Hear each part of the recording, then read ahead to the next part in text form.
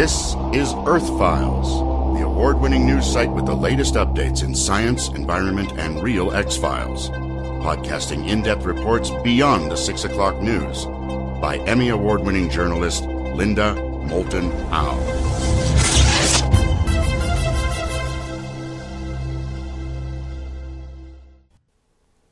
Hi everyone, here in the United States and around the world. Good news, we've broken through 235,000 subscribers, and I look forward to seeing some of you at this coming weekend's Parapod Festival in Santa Clarita, California, north of Los Angeles on March 31st to April 1st. It's produced by Tony Sweet, owner of USBN Radio. And come join us to celebrate in Mentryville Park and the Hyatt Regency Valencia because of ever-increasing investigations of paranormal mysteries and UFO high strangeness. You can get tickets at parapodfestival.com. Also, the Parapod Festival is honoring me with the 2023 Media Legend Award, which I greatly appreciate. I have been trying to get to the whole truth behind the worldwide UFO-UAP mysteries linked to animal mutilations, human abductions, and non-human intelligences since my first interviews with sheriffs and ranchers in September of 1979. That was 44 years ago. And since then, I have learned a lot from whistleblowers in military, aerospace, science, and medicine about other intelligent life in this Milky Way galaxy and the universe beyond. Facts kept from humans by both alien and human power brokers for centuries. But cracks in the centuries of lies are beginning to let in more light. Remember when I reported to you here on the Earth Files YouTube channel in January of 2022, 15 months ago, that one aerospace source told me he had been in classified meetings about plans to use the Webb telescope in April of 2023 to break the news to Earth that there is other biological life in the TRAPPIST-1 solar system 40 light years from Earth. Why is it called TRAPPIST-1? The red dwarf star was discovered in 1999 in the constellation Aquarius, but the 7 Earth-sized planets were not seen until 2016 to 2017 by Chile's La Silla Observatory and its Transiting Planets and Planetesimals Small Telescope. Those words are the acronym TRAPPIST. And here is a headline this week on March 28, 2023, in Mashable Science, quote, Webb telescope just started peering at the fascinating TRAPPIST planets. Would any of these worlds be suitable for life, close quote? NASA itself started reporting about the 7-planet solar system back in 2018, comparing TRAPPIST to our beautiful blue planet Earth solar system. And then 15 months ago in January of 2022, I began to receive more details from an aerospace whistleblower with information that our government already knows there is intelligent life in the TRAPPIST-1 solar system. And my aerospace source says the TRAPPIST planet most likely to have, quote, high civilization, close quote, is the 4th planet out from the TRAPPIST sun designated as E1, an Earth-sized planet with a mixture of water and rock that my aerospace source says is very similar to our Earth. So I wonder why the public so far has been given Webb telescope news this week only about the first very hot planet nearest the red dwarf sun, referred to as TRAPPIST-1b exoplanet. This first Webb survey news of the closest planet to the TRAPPIST-1 sun provoked Universe Today to headline, quote, Finally, JWST's data on the first TRAPPIST-1 planet. Survey says it sucks, close quote. Meaning the TRAPPIST planet closest to the red dwarf sun receives 4 times as much irradiation as the Earth receives from our sun. Plus, the dayside temperatures can reach 450 degrees Fahrenheit. But remember, this is the closest planet to that sun, like Mercury is the closest to our sun. Why didn't NASA start first by focusing on the large middle planets D and E that resemble Earth? That's where the aerospace source insists there is a, quote, high civilization, close quote. Further, I would like to share with you some excerpts from the aerospace source's actual communications with me a full year ago in January of 2022 about the remarkable TRAPPIST-1 solar system. Quote, I have it on sound authority that once the Webb telescope is up and running, there will be some sort of high civilization announcement. By July 2022, the Webb should be fully operational, and one of its priorities is to look at known exoplanets for biological signature signs of life in both the electromagnetic spectrum and the atmospheric systems. There is also an array of very classified instruments on board the Webb telescope in order to accomplish factual identification of a high-level civilization species by looking for artificial light, gases, and any type of electromagnetic signals that would be artificially generated and transmitted into space like TV signals transmit from Earth. I know, Linda, this information is factual because I helped develop the onboard instruments. Within my inner circle, I know there is way more going on with TRAPPIST-1 solar system than is being admitted. A friend at Boeing told me that TRAPPIST-1, quote, has been officially added to the official target list for the Webb telescope, but confidentially, we already know that TRAPPIST-1 definitely has 2 planets that have intelligent life. In fact, both the USS Hoyt Vandenberg Starship and the USS Roscoe Hillenkoetter Starship are on station in the TRAPPIST-1 system and will remain there for several months, close quote. Linda, this is very significant because there has never been a time before that JSOC, the Joint Special Operations Command, has put those 2 deep quantum tunneling starships in one solar system at the same time. That means TRAPPIST-1 is very special.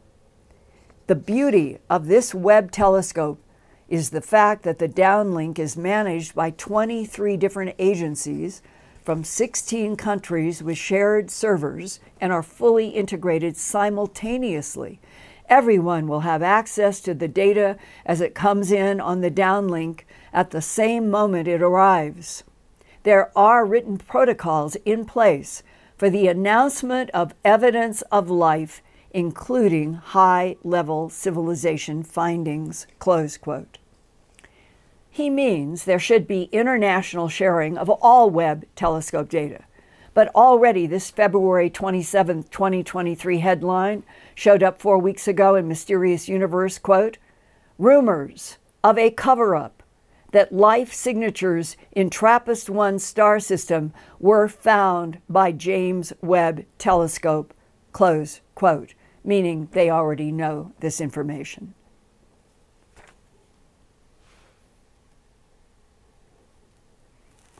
The aerospace source told me that he and so many others are frustrated by having to be sworn to secrecy about truth. The big truth that UFO/UAPs are technologies from other advanced life in this universe, and that our government's own secret Space Force collaboration with the Tall Whites and some Nordics and some Greys helps keep humanity protected in a universe that ranges from friendly to neutral to hostile. The profession, with probably the largest number of people sworn to secrecy about UFOs and ETs, is the U.S. military. I have interviewed so many people who graduated from high school sometime after World War II, signed up to serve in a branch of American military, became an eyewitness to extraordinary lights, craft, and beams in the sky over sensitive military bases, and especially in the 1960s and 1970s, over nuclear bombs and tactical missiles in weapons storage areas. One of those young Americans began his military career right after high school graduation with the U.S. Air Force and retired 20 years later as a staff sergeant. He got his orders in 1978 to travel from his home in California 7,000 miles west across the Pacific Ocean to the island of Guam, famous during the Vietnam War. The island is a strategically important land base on a map of Japan, the Koreas, China, Philippines, Indonesia, and Australia. By the fall of 1979, Terry was working security police night shifts. I have seen several of his positive military records, but he is still worried today at age 64 because he raised his right hand to swear he would never talk about the UFO he and others saw over the Andersen Air Force Base weapons storage area. He has asked me to protect his identity, and I will simply call him Terry. It was October 17th, 1979. Some dates you don't forget. I was an airman, E2. I was on patrol with a sergeant on base, graveyard shift, 2:30 in the morning, when we heard radio traffic from another patrol unit on base about some suspicious lights over what we called our WSA, which is our weapons storage area. Weapons storage area consists of maybe 20 or 30 bunkers that have bombs inside them, but on Andersen Air Force Base, we have nuclear weapons as well. And those nuclear weapons are uploaded into 4 B-52 bomber alert area. And this is all over in the same area where we saw these lights near the WSA. And so we start looking. We're about maybe 2-3 miles away on the opposite side of the base, but we could clearly see 3 amber lights in a row, not blinking, over the runways, the WSA. I turned to my sergeant, and I said, "Sir, are those flares?" He says, "No, there's nothing going on over there."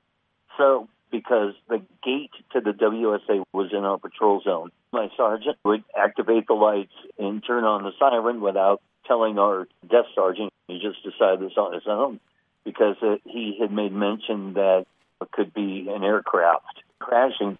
And as we approached the WSA, we have a clear field of vision, and we watched these lights for approximately a minute and a half, maybe 2 minutes to get there.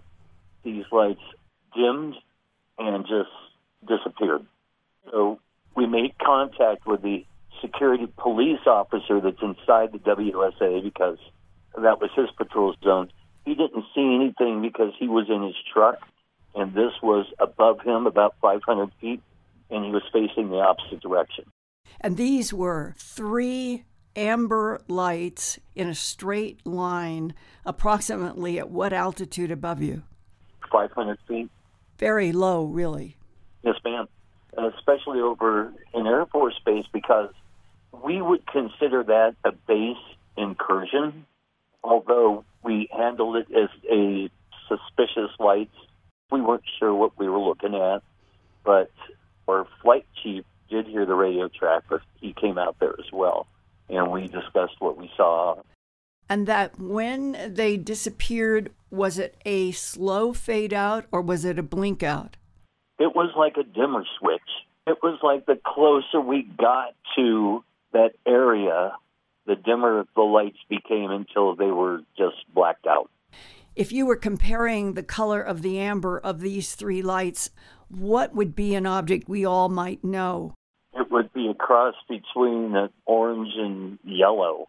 You know, being in the Air Force and seeing planes all the time, I had never seen that color light. Were the lights round? Yes. So we went to make contact with the guard who was sitting at the gate in his truck. At this point, the third law enforcement security police vehicle that arrived was our flight chief. He's a master sergeant. And he's like, what's going on up here? We told him what we saw, and he says, well, I thought I saw something too, but I wasn't sure because I was behind the tree line in the housing area. 6 o'clock in the morning, what we do is we go to our armory, and we unload our weapons, and we turn our weapons in and turn our rounds in. And our captain, who was never there, was there. And she pulls all of us aside and said, we need to talk to you guys. So we followed her over to our squadron headquarters, where there were two guys there that were colonels, full-bird colonels. One of them was our base commander. The other guy I'd never seen before. I don't know who he was.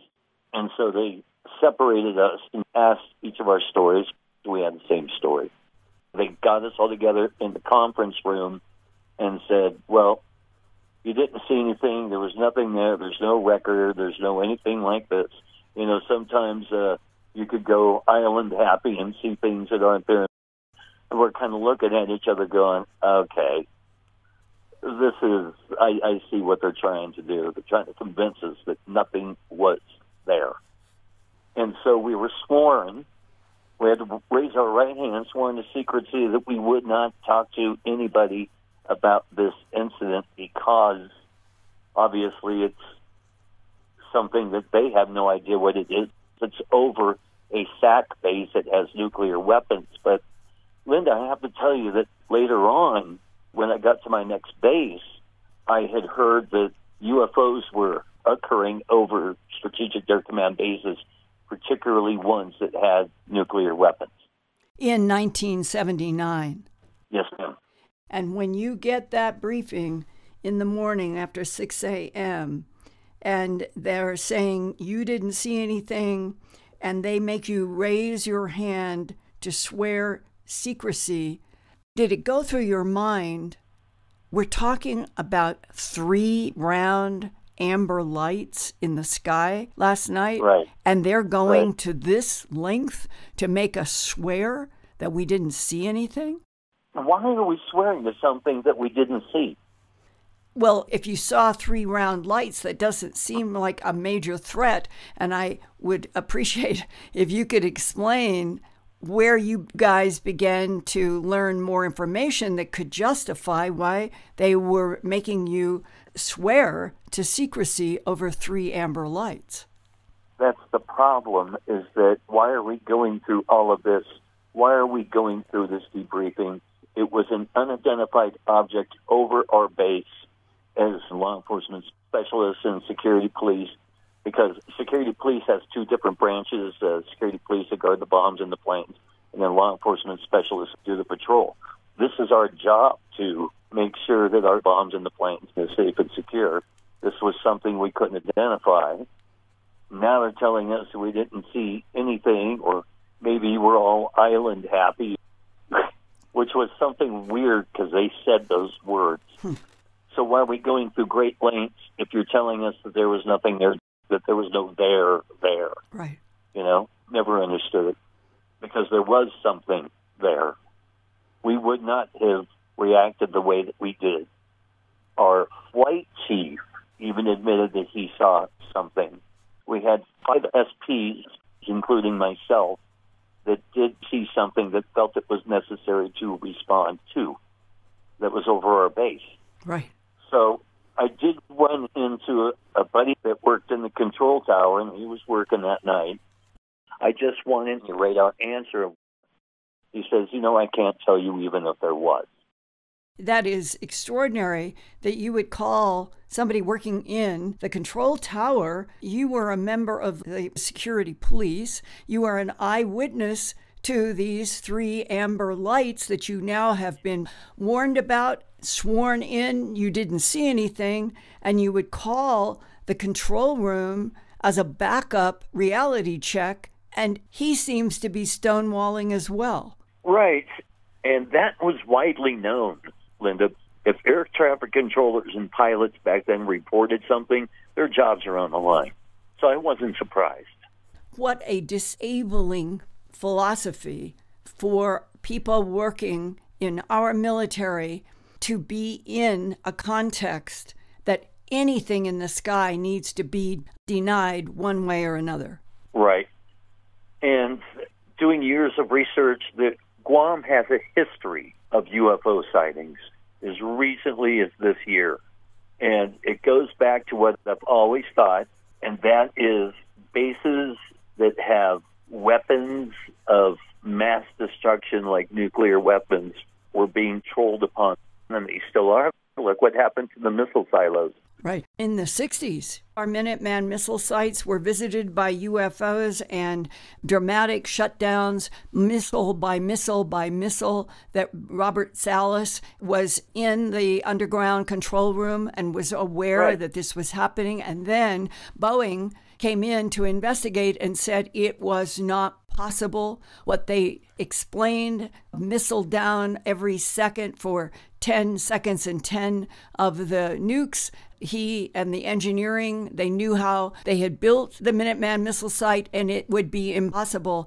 Right, and that's because Boeing was told to say that. By whom? Well, I would just say government officials, higher ups, Air Force, I don't know. But Boeing had a contract to lose if they didn't cooperate.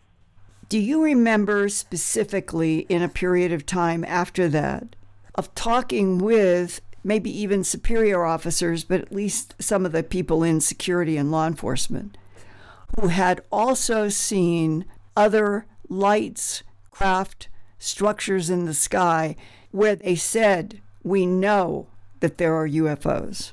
The answer to that is no, but that did not keep us that were involved from talking to each other behind closed doors, because we were new in the Air Force. Some of us were like me. I didn't want to jeopardize my career by taking an oath, and then all of a sudden, you're caught talking to the wrong person and you're court-martialed. So many dramas around UFOs have taken place in military contexts, and people end up being told, you cannot talk about this. We are swearing you in an oath you will not talk about this, creating artificial reality. Reality is classified, is what they have done. Yeah. And in this classified reality, you and how many other thousands of people in American military know what they have seen, know that UFOs are one of the most sensitive subjects, and that everybody is told not to talk about it, to keep it away from the public. Meanwhile, all of these military people know that reality is classified, and they know that the real reality is we're not alone in this universe, and that other intelligences from someplace else are interacting with our planet now and have been for probably millions of years. Absolutely. How long is this going to go on? My big question is, and I did talk to Stanton Freeman personally, face-to-face, about this years ago. I kept asking Stanton, what did I see? What did I see? And I just want an answer of what I saw. And he says, well, I could tell you what you didn't see. And I'm like, what's that? And he says, you didn't see anything that we have. My UFO, UAP whistleblower files continue to expand with more firsthand information from people in aerospace, military, science, and medicine. So come see me for the latest whistleblower updates that I have, and that I will be sharing at Contact in the Desert the first weekend in June 2 to 4 at the Indian Wells, California Renaissance Resort. And you can get tickets at contactinthedesert.com, and at the upcoming Portal to Ascension Conference in San Diego on April 21st to 23rd. That's the same weekend that an aerospace source told me last year that the Pentagon had plans to use the Webb telescope to announce that a biological signature has been confirmed in an exoplanet's atmosphere. And you can get tickets for the San Diego conference at Ascension Conf, C-O-N-F, ASCENSIONF.com/tickets. And Ian, I am so interested, along with my pal Chocolate here, to learn what our listeners tonight, what their reactions, and what some probably are military and have similar stories to contribute to what Terry shared with us tonight. And by my reckoning, this is the third time that we've featured this year, in fact, in just over a month, right. Military whistleblowers coming forward to Earth Files and sharing their experiences. That's right. And I hope more and more, because if the government has continuing with policies of denial and even now messing around with what they're going to do or not do with the Webb telescope and TRAPPIST, it's really, I think it's depressing to learn that there may be now other news. It's spreading that they have a cover-up. Why do they continue to persist with cover-ups when what we need on this planet more than ever is hard truth? Well, the audience are on your side here, Linda, and I'm with you as well, that we are ready for the truth and we need the truth, and we need the whistleblowers to keep coming forwards and giving us the information that they know and that they've experienced. Yes. And for those of you who have had a military or an intel or an aerospace or medicine or science background, and you know quite a bit about what we're talking about and beyond that, into the truth of other intelligences and advanced technologies, I would greatly appreciate hearing from you. I feel in some ways that there has never been a more critical time on planet Earth than to tell the truth, and that maybe getting this truth out might begin to neutralize some of the war drums that seem to be accelerating toward some people wanting there to be a nuclear war. It's insane, it seems to me, what's happening. And maybe if we started getting a lot more truth about other intelligences, maybe the planet would go in another direction. So Ian, what do we have in terms of questions and comments now? Well, Jason Oldham is in the chat tonight and says, did you contact any of the other people that were with Terry at all?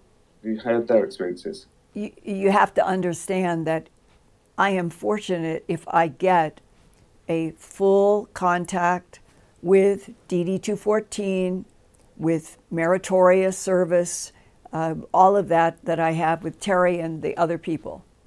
And it would be wonderful if I could just show you all of the records, but there's too much information, and I agree with people that unfortunately we're living in a time where for them to come forward and simply talk in the public about what it was that they saw that was so classified that they were sworn to secrecy, and they're afraid that violating an oath that the government of the United States would do something to them.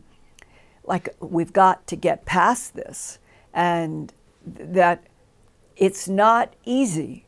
It's not easy for them. It's not easy for me. This is not, if you all knew how difficult it is to do what I am trying to bring to you each week, I think you might start weeping. It is extremely difficult. These people can't just manufacture everything that we want. That's what I've been coping with for 43 years. So it's not easy.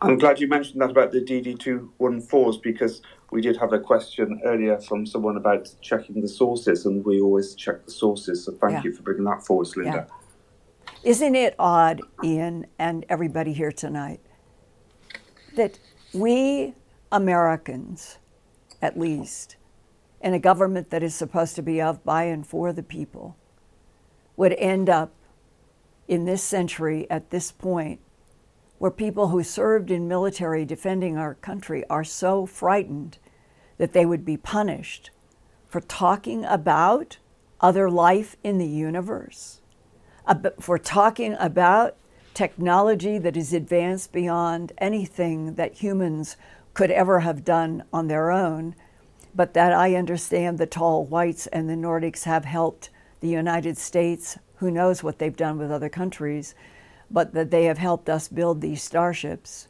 the LeMay, the Helen Keter, and the other one.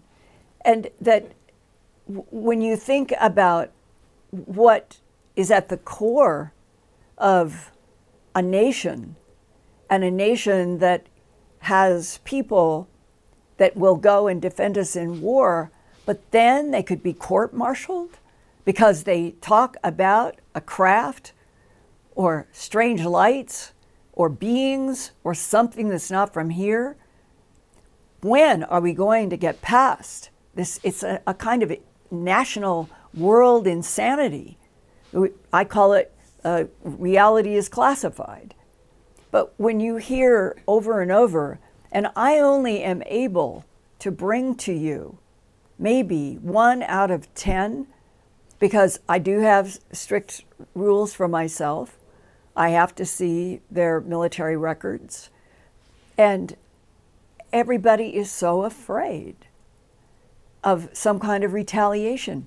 And we're not talking about keeping war secrets. We're talking about being honest that we're not alone in this universe, that it is, from a lot of scientists and military people who talk, it is teeming with other consciousness, and that we're being kept in this bizarre, strange bubble where so far no proof that there's other life in this universe.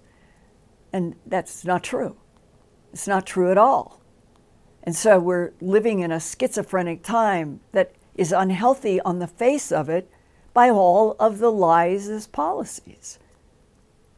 So, Ian, it's not easy to do these. No, Enlightened Executive in the chat says, please send whistleblowers to testify at appropriate congressional committees. Oh, I'd be delighted, but some of them probably would like to go. And I have talked with some people who are supposed to have last year been involved in the congressional hearing. Did you watch that congressional hearing, so-called?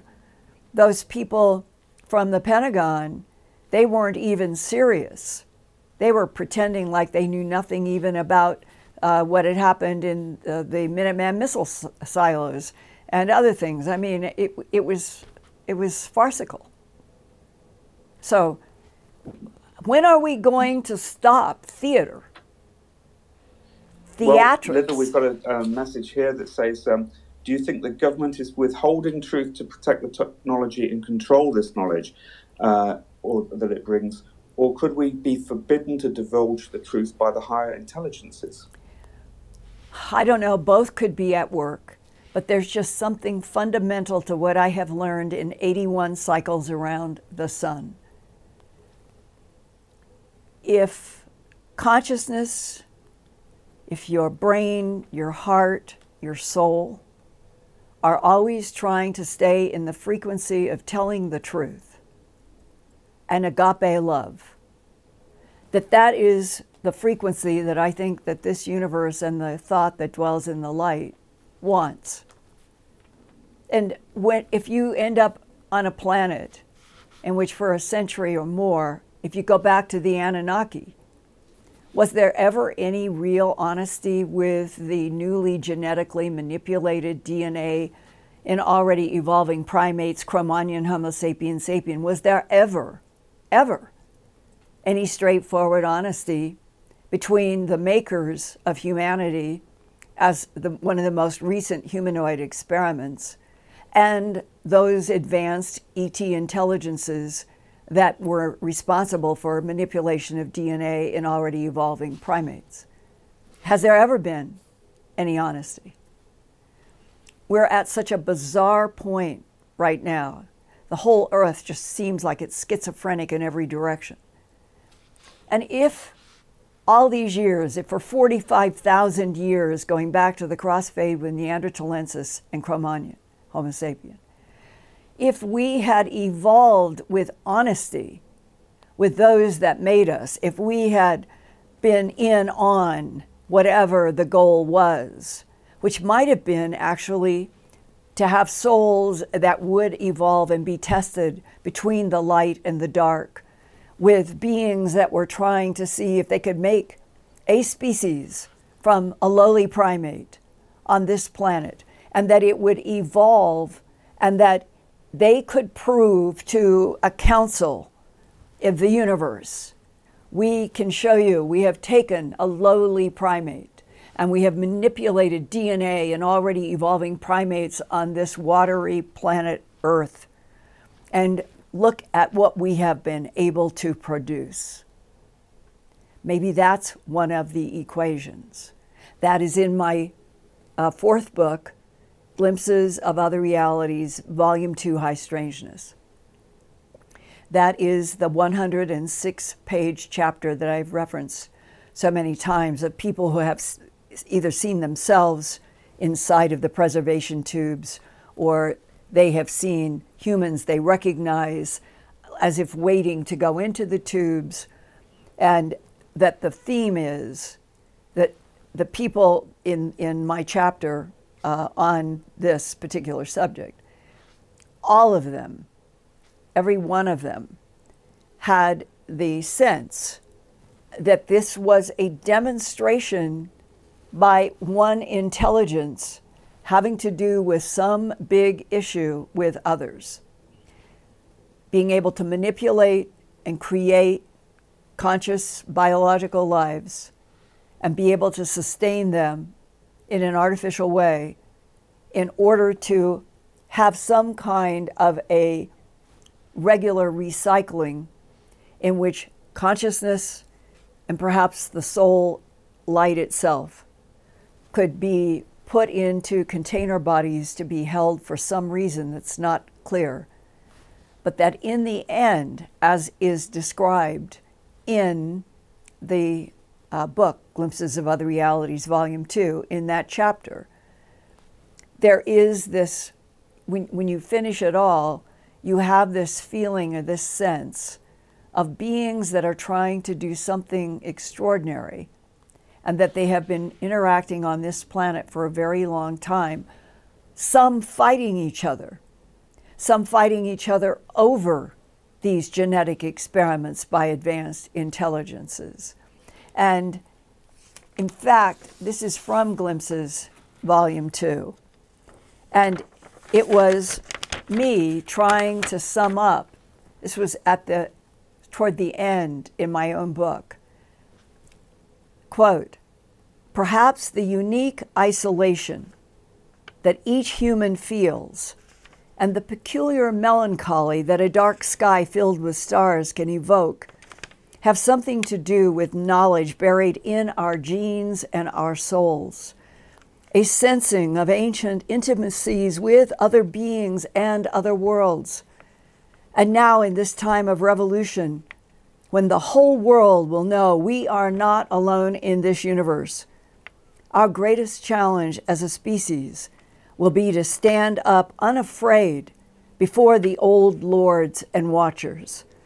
Ultimately, there is a common bond among all life forms, ebbing and flowing on spirals of different frequencies, supported by a singular force, an invisible matrix of energy from which everything emerges and to which everything returns.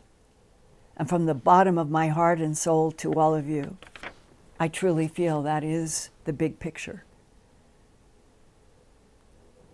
Ian? Hey, Linda, Sarah Guest is in the chat and she says, please ask Linda what types of ETs might be living on the Trappist planets. It was a year ago, in the summer of 2022, that Buddy Bolton, the remote viewer in New York City who has done so much work with intelligence agencies in the United States government on a lot of things related to UFOs and ETs. We did I think it was 2 reports on my Earth Files YouTube channel. And what is so interesting is that he was identifying in the same area, those 2 middle planets, so much like Earth, that there were beings that lived in and out of water. And that has come up before in several interviews that I have done with people in Australia and New Zealand, where they have had some kind of interaction with what would fall into the category of tall whites. I'm not saying red lights. I'm not saying that there are tall whites in the middle planets at TRAPPIST-1. What I'm getting across is people in the abduction syndrome, no matter what, with who, in what solar system, you will have people who talk about being on a planet where the beings that seem to be somehow involved with the superstructures and craft go in and out of water. Doesn't mean that they don't go on land. It just means that they have some kind of a complementary lifestyle that involves water, and that they can have cities. That has come in interviews that I've done with people who have been in Australia and New Zealand. So we are looking at everything through the lens of Cro-Magnon Homo sapiens sapien that has been kept dumb and blind by policies of lies and denials in the current round since World War II. And before that, you can keep going back and get back as far as the Anunnaki. I think the Anunnaki were full-blood ETs. Whether they're on a planet that they operate like a spaceship, meaning they can move it around, I have no idea, but that would have been Nibiru. And now we have information coming from the University of Southern California, where they have had perturbations in objects out between the Oort cloud and the Kuiper belt, and they're now trying to look in infrared with the Keck telescope and others, trying to see if they can see the shape of what appears to be a mass out there. And there are some speculations. Could this be what the Anunnaki stone texts talked about, the Anunnaki so-called gods of Enki and Enlil coming through this solar system every 3,600 years and causing chaos? Well, I don't know. And I know that the astronomers at the University of Southern California who are trying to find out what is out there, they're very sensitive. They don't want to be involved in what they think are phantasmagoria discussions. But the Anunnaki are recorded in all of this limestone in Mesopotamia. And there are authors who have written very interesting books in the last 10 years having to do with translations and this issue of some kind of a humanoid species that dominated for some period of time. Anu was their upper god, and Anunnaki is what they were called. And where did they go? I mean, there are sections in translations which make it sound like they did something that caused the sky to be on fire, and we would interpret it as perhaps nuclear warfare. And there is trinitite, the glassy silicon that we found down in White Sands after it was July 16th, 1945, we did the Trinity test. And silicon sand, where the atomic bomb test was, turned to this strange green trinitite. And they have found strange green trinitite in the Sahara Desert and parts of India and that part of the world. What is the true history of ETs in this solar system on this planet? What is the true extraterrestrial intelligence history? Well, right now, I sure hope that somebody tells us the truth in that third week of April, just once, to go on the record with information that has leaked and not say, oh, we can't tell the world anything now because we had leaks and they'll expect, and we can't do anything that anybody ever expects. We have to do everything that no one expects. That seems to be sort of the theme inside of governments. So all I can put on the record is that I have talked with so many professional people, of which only a tiny percentage will ever talk, either in audio or video, about something so fundamental as the question, are humans the only intelligent life in this universe of 3 trillion suns? The answer from everybody I've ever talked to is, of course not. So why don't you tell the world the truth? Because I've heard this. Because we can't threaten the development of our technologies. So what does it take to tell the truth? What do you guys think? Linda, let's go do the super chats, and we'll come back to the audience and see what they think of that. So ask the audience anything, and they can post it in the chat this evening. All right. That'll be great. Okay, we've got super chats this evening from Moonbird, Hi, Forest Lady, Jason Odom, Terry D, Vicky, Rebecca Cole, Yin Yang Glow, Whisper of Love, Sick of the BS, and Northern Lights. Thank you. Oh, thank you, thank you, thank you. And I would like to know what people are thinking about my question. What does it take to tell the truth on planet Earth that we're not alone in this universe and it is teeming with other consciousness? And why shouldn't we know that? Well, let's put that out to the audience and see. We've got a lot of people in from all over the world again this evening. Good. We've got people in from the UK, Diggers Journals here from Ireland, along with several other people from Ireland, Chile, Bahamas, Australia, New Zealand, Brazil. Sinoski is in Machu Picchu, Peru. Wow. Serbia, Ghana, India, and Canada. Thank you, everyone. Thank you, thank you. And one of the most beautiful places that I have ever been, spent 3 or 4 days and climbed Wahini, was Machu Picchu, this magical, incredible place. And it was one of those experiences that probably a lot of you have had when you go to a place that seems to be powered and packed full of something in which other intelligences have been focused, like Machu Picchu at some point. I had, at that time, I was doing a lot of deep, deep meditation where you don't feel your body or anything. You're just focused on a communication somehow with deep consciousness. And I got to Machu Picchu. I had climbed Wahini up to the top. I ended up being the only female sitting up there on those rocks on the top of Wahini, the only female, and there were something, I remember, it was 23 men and me, sitting up on top of the peak that you see in the photos.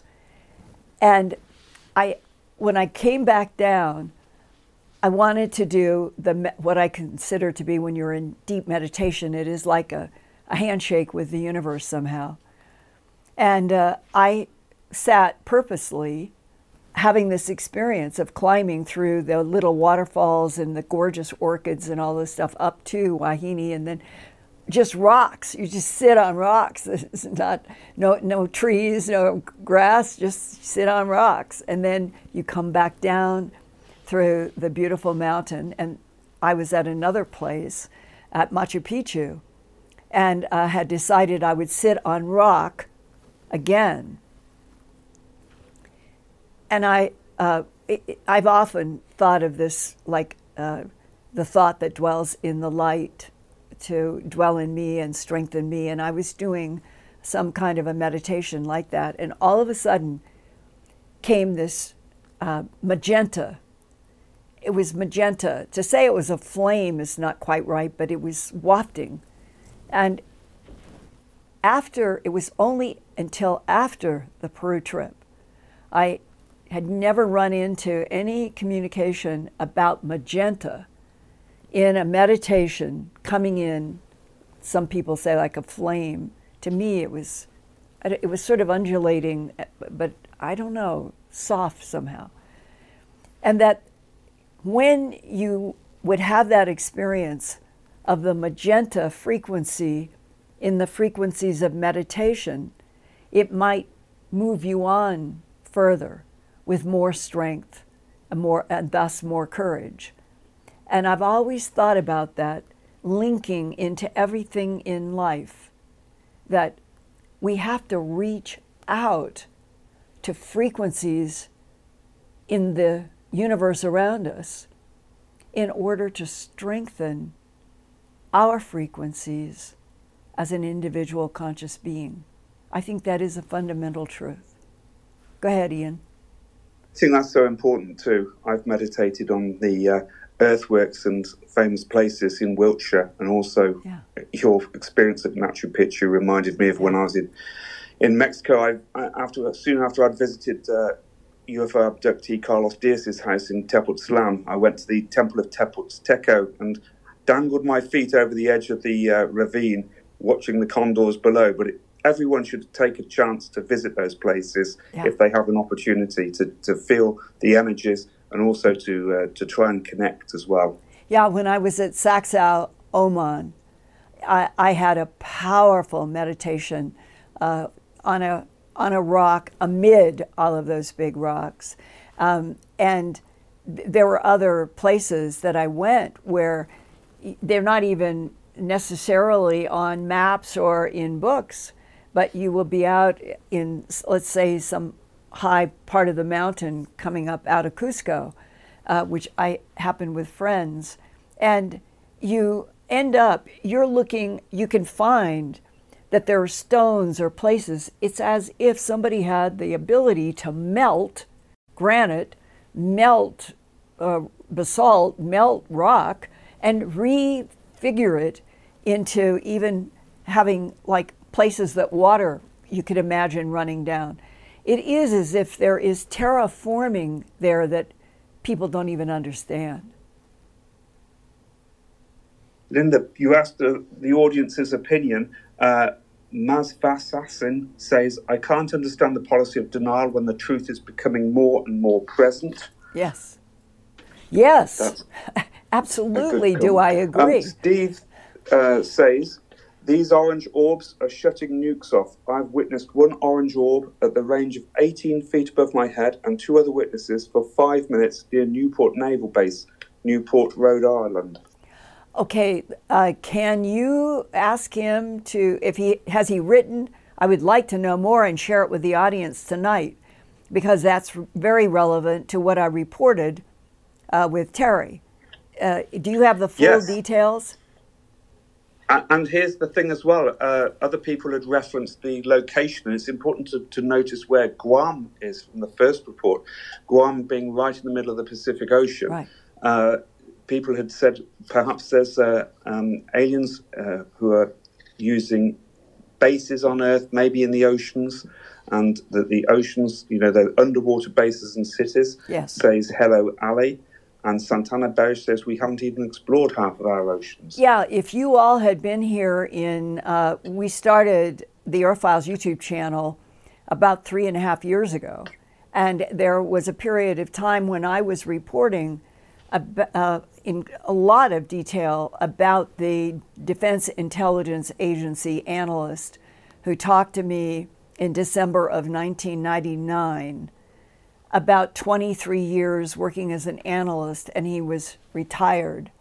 And he sought me out through a World Bank person. And he, I think more than anything else, it was 7 hours conversation. But the part that really stuck with me, and it was so logical, actually, when I remember looking back at how I felt, he went into how he knew about the different extraterrestrials who were in conflict over the planet. And some would like to go down beneath the basins of the oceans and seas, not like abyss, nothing on the base. No, going down through the basins of the oceans and the seas into very large caverns.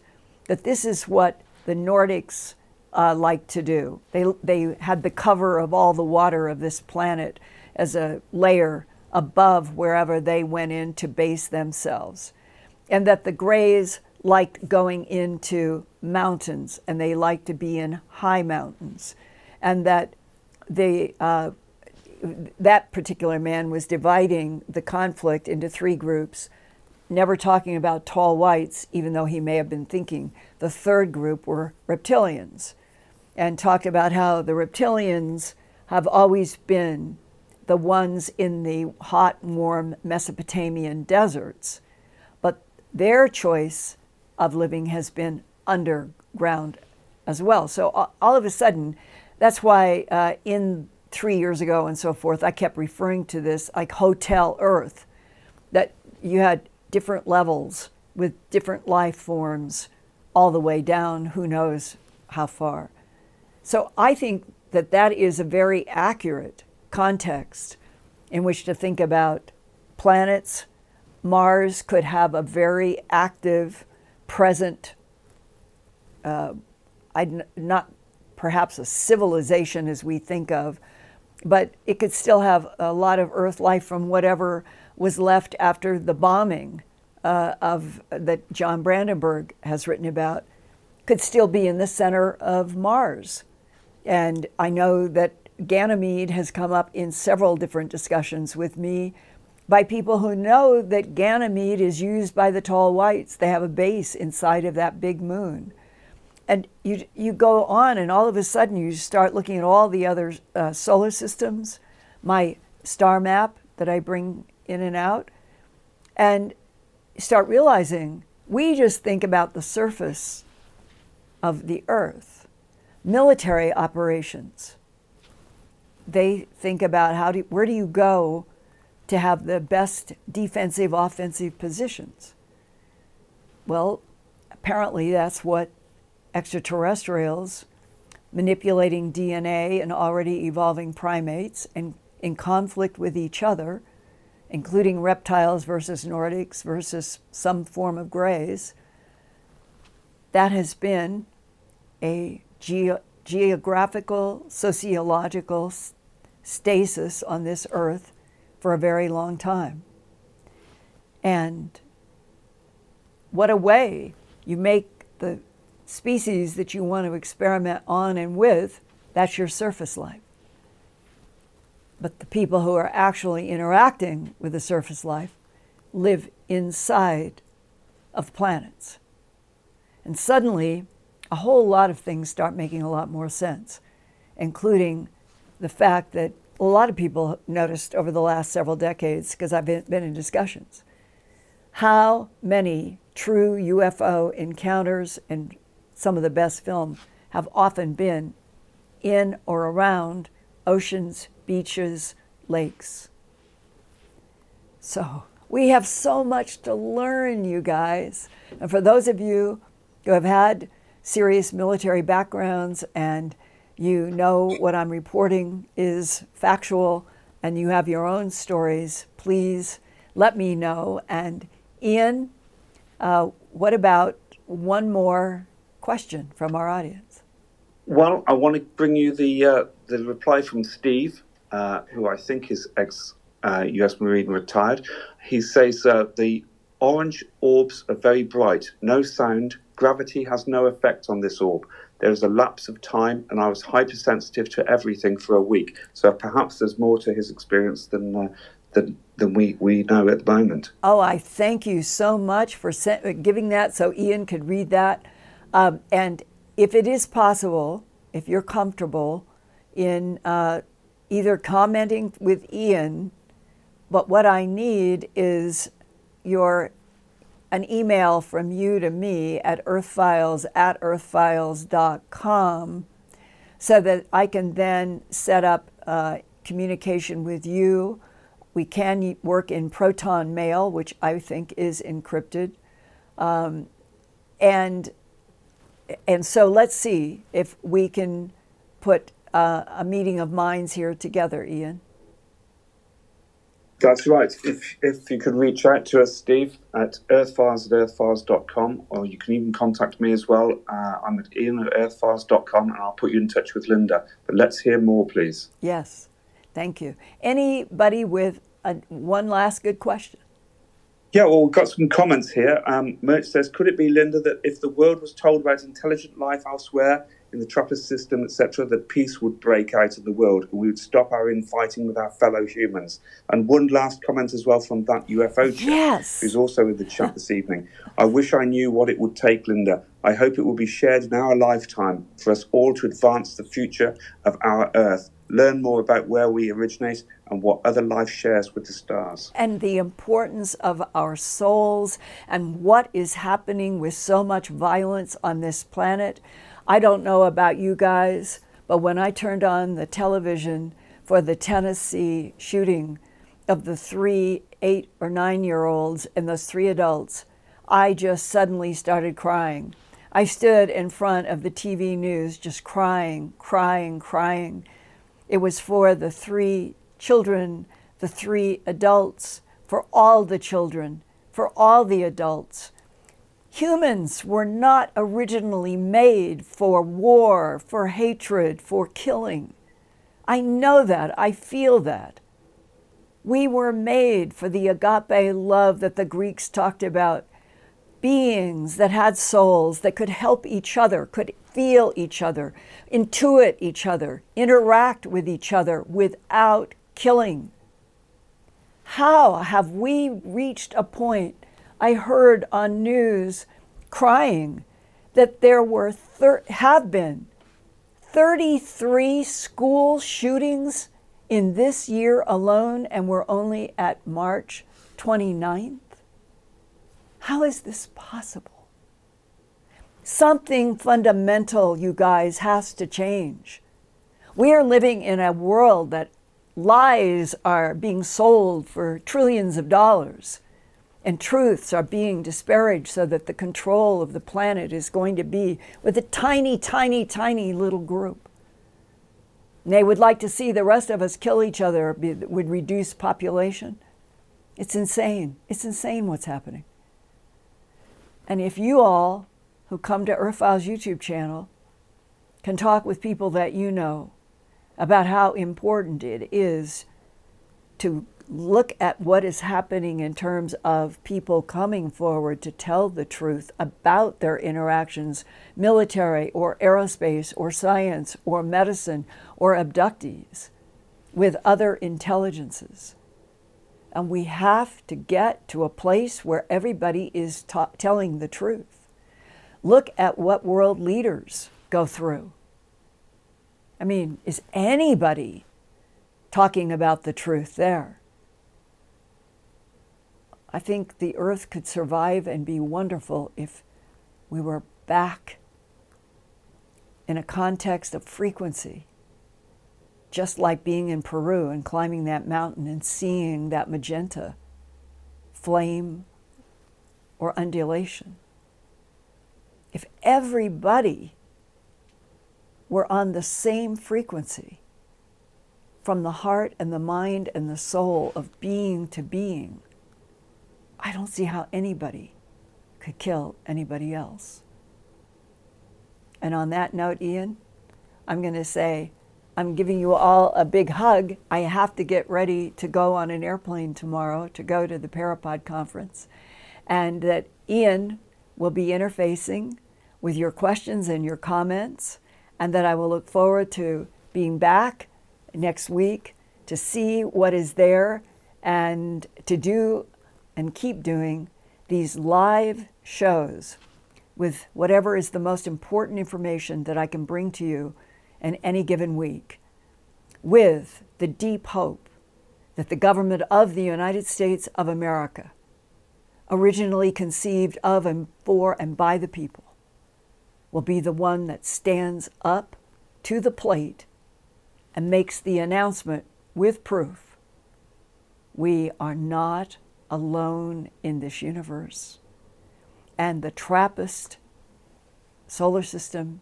has other intelligence, and it's only one of hundreds. 168 civilizations are supposed to be at this end of the Milky Way galaxy known to our government. Let's join that universe of life and consciousness, and let's stop trying to kill humans on this planet. I love you guys. See you next week.